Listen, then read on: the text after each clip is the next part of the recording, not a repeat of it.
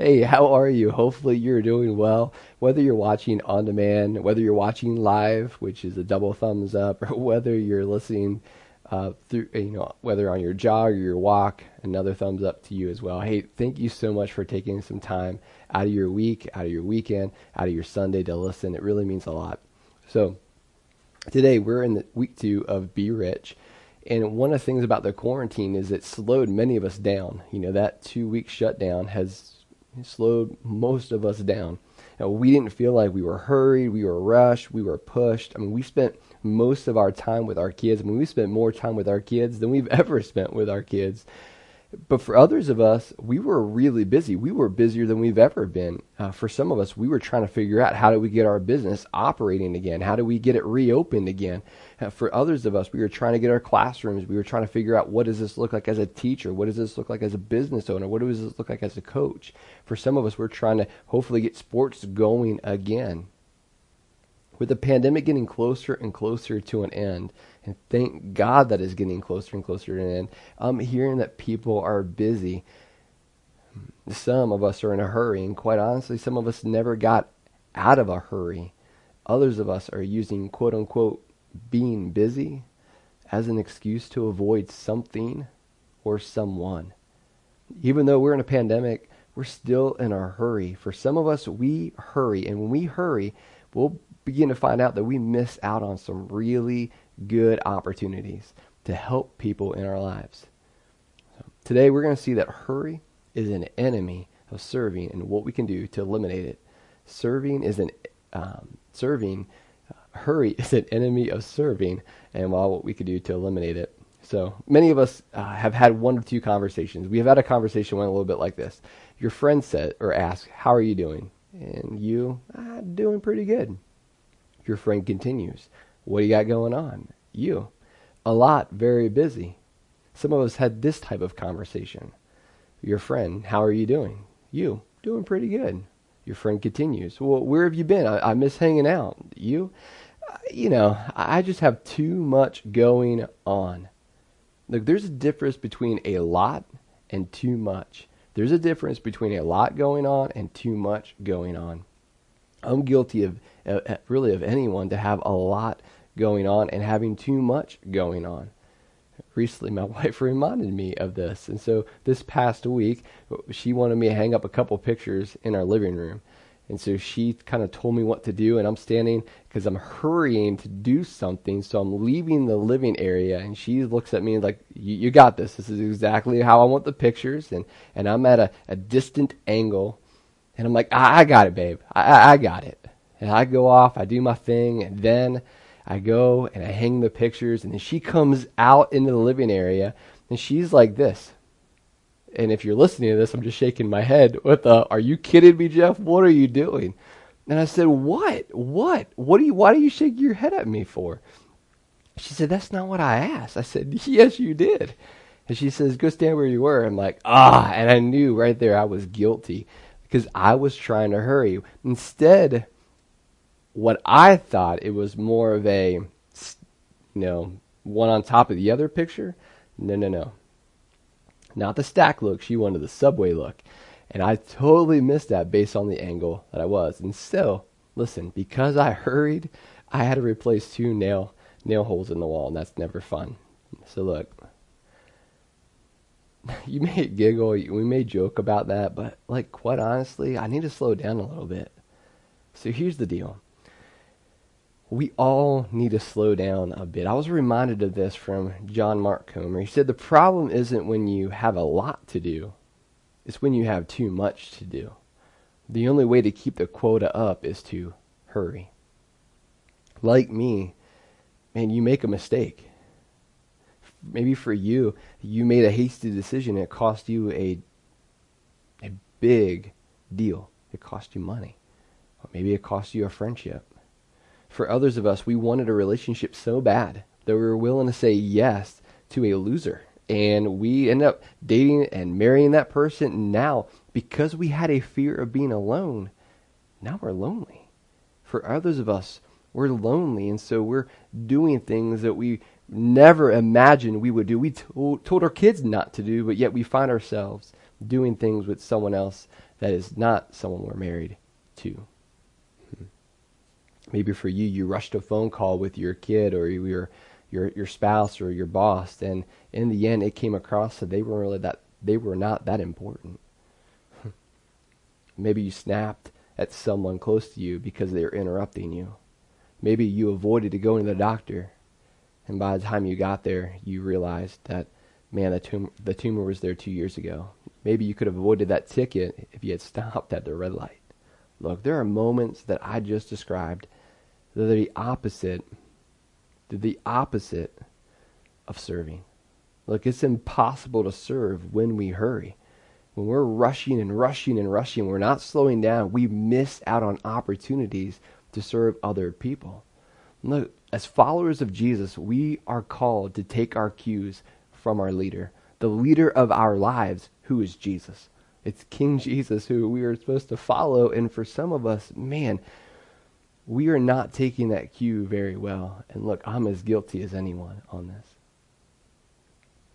Look, for those of us who are followers of Jesus, he is our model of an unhurried life. His Spirit is here to help us. We just need to be still enough to surrender to the help. Look, Jesus valued an unhurried life, and we ought to too.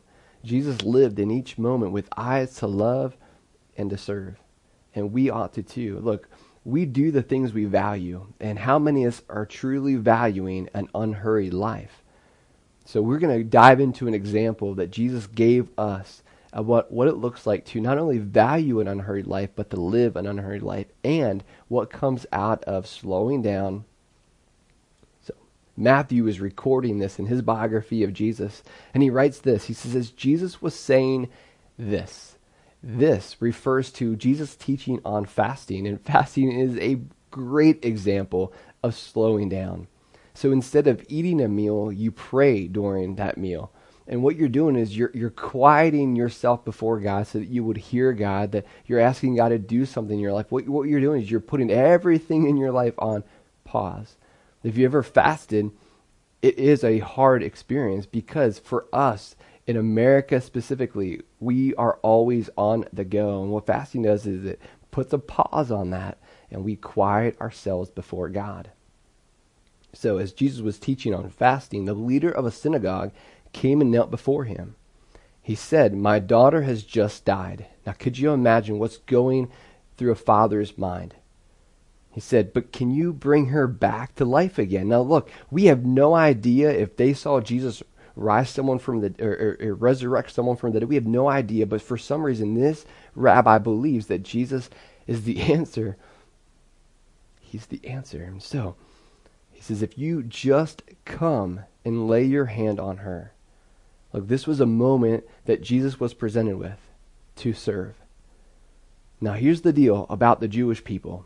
When Jesus was doing his ministry, the people wanted to see God do signs and wonders because they believed that when God would do a sign or wonder, when he would do a miracle, that was God speaking, that was God approving, that was God affirming something.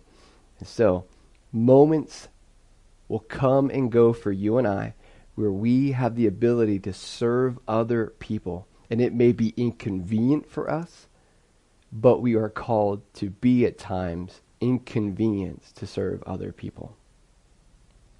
Look, perhaps the people we are called to serve, that you are called to serve, that we are called to partner with, may not have a relationship with Jesus, and you and I have the ability to share the gospel message with them. That's a beautiful thing.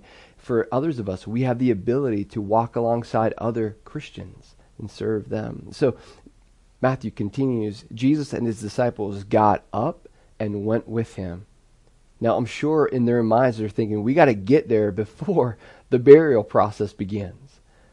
Just then, a woman who had suffered for 12 years with constant bleeding came up behind him. She touched the fringe of his robe, for she thought, if I can just touch his robe, I'll be healed. Like, on their way to serve, a woman who was suffering from this disease for 12 years touched Jesus. Now, I'm sure two things were crossing in their mind. One, okay, we got to get to this rabbi's house before the burial process begins. Like, you need to go.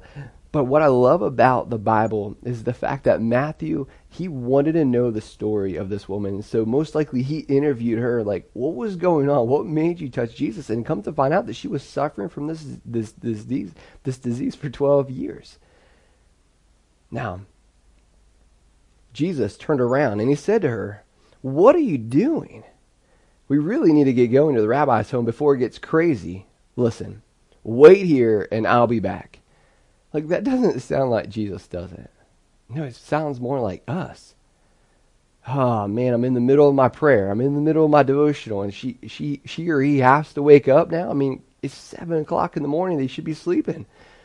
Or maybe you turn on Southridge Online and the kids are fighting. And it's like, I just want to sit down and watch the service. For some of us, we're in the middle of something and someone comes and they interrupt us and we just sigh. No, notice how Jesus handled it. He turned around and when he saw her, he said, daughter, be encouraged. You have nothing to fear now. Your faith has made you well. And the woman was healed at that moment. Jesus lived in the moment of an unhurried life. Matthew continues, when Jesus arrived at the official's home, he saw the noisy crowd and heard the funeral music. So it already started. And he said, get out. The girl isn't dead. She's only asleep. But the crowd laughed at him. After the crowd was put outside, however, Jesus went in and took the girl by the hand, just what he was asked to do. And she stood up. Look, guys, I don't want you to miss this. It started. But for Jesus, that was okay. It allowed for an even bigger miracle. Look, if Jesus had hurried, we'd only be reading about one miracle. Instead, we're reading about 2 miracles. What would it look like for you today to slow down? What would it look like for you this week to slow down? Look, what are some things in your life that you need to say yes to? And by default, you're saying no to. What are some things that you would say no to and by default say yes to? As you go through your week, it's really important for us to be students of the moments. Look, when you have a moment when you feel hurry, when you feel stress, when you feel anxiety, when you feel pressure, when you feel irritation, like those are the moments, listen, that will inhibit your ability to serve well. When we're trying to rush along, we're going to miss out on opportunities. Look, if you didn't know about this, we had a cookout a couple of Sundays ago. And it was so fascinating to see people, because some of these kids, I don't even know who they were. It was so crazy how fast they've grown when we haven't seen each other in 4 months. But we had all this food and no one was eating because everyone was talking. And I just was looking and just standing back and just seeing everybody. Man, it was so cool because people were in the moment. Listen, you and I, we have moments where we just need to be in the moment. Look, one thing that I've been learning, and look, I'm not good at this. I mean, my girls will tell you this. I'm learning. But baby girl came up to me and she said, Daddy, can you watch this episode with me? And I'm in the middle of crunch time, getting things done. And I was like, you know what? I can stay up a little bit later. I can get up earlier. But baby girl is asking me and she's batting her eyes. I'm like, all right, sold. I sit down and I watch the episode with Brooke. Look, I'm learning. And listen, it could be as easy as spending some time with your kids, or it could be something like serving in one of the opportunities we have with Be Rich. Look, I want you to know that I love you. And I'm going to sound a little pushy here, but please forgive me.